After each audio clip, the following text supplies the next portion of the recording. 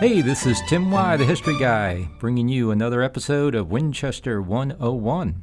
This time we look at the Shenandoah Apple Blossom Festival, or the Bloom, as it is often called by locals.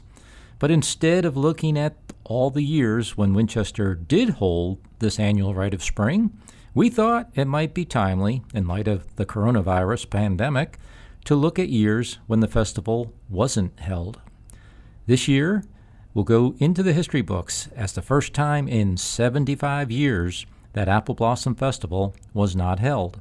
A decision was made back on March 17, 2020, to call it off due to the uncertainty over the spread of COVID-19 and various state and federal social distancing and stay-at-home rules or recommendations.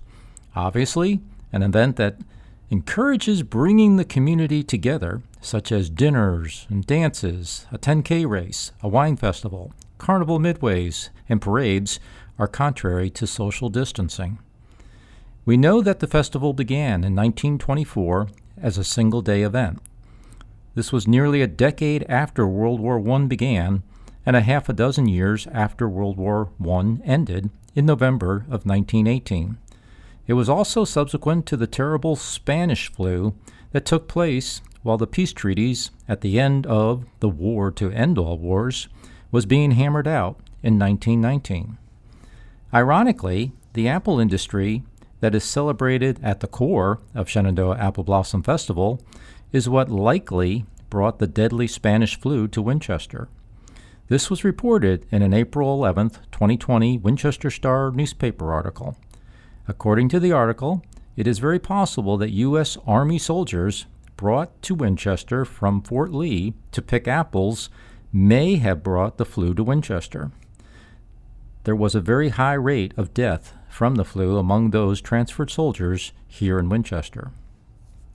So while Apple Blossom was not hampered by the First World War or the deadly Spanish flu epidemic that spread during it, the same cannot be said about the festivals 2 decades later when World War II kicked into action, particularly following December of 1941 when the U.S. was pulled into the conflict following the Japanese attack on Pearl Harbor.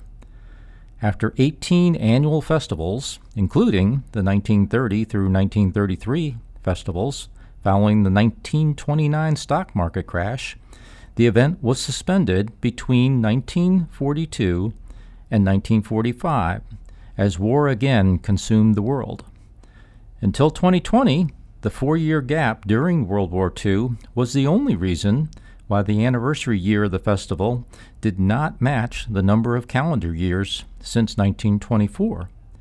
Simple math would reveal that we should be celebrating the 97th annual festival rather than the 93rd festival. So, in 2020, when we would have been celebrating the 93rd annual Shenandoah Apple Blossom Festival, we will instead observe the broadcast of a tribute parade with a historical look back at prior parades.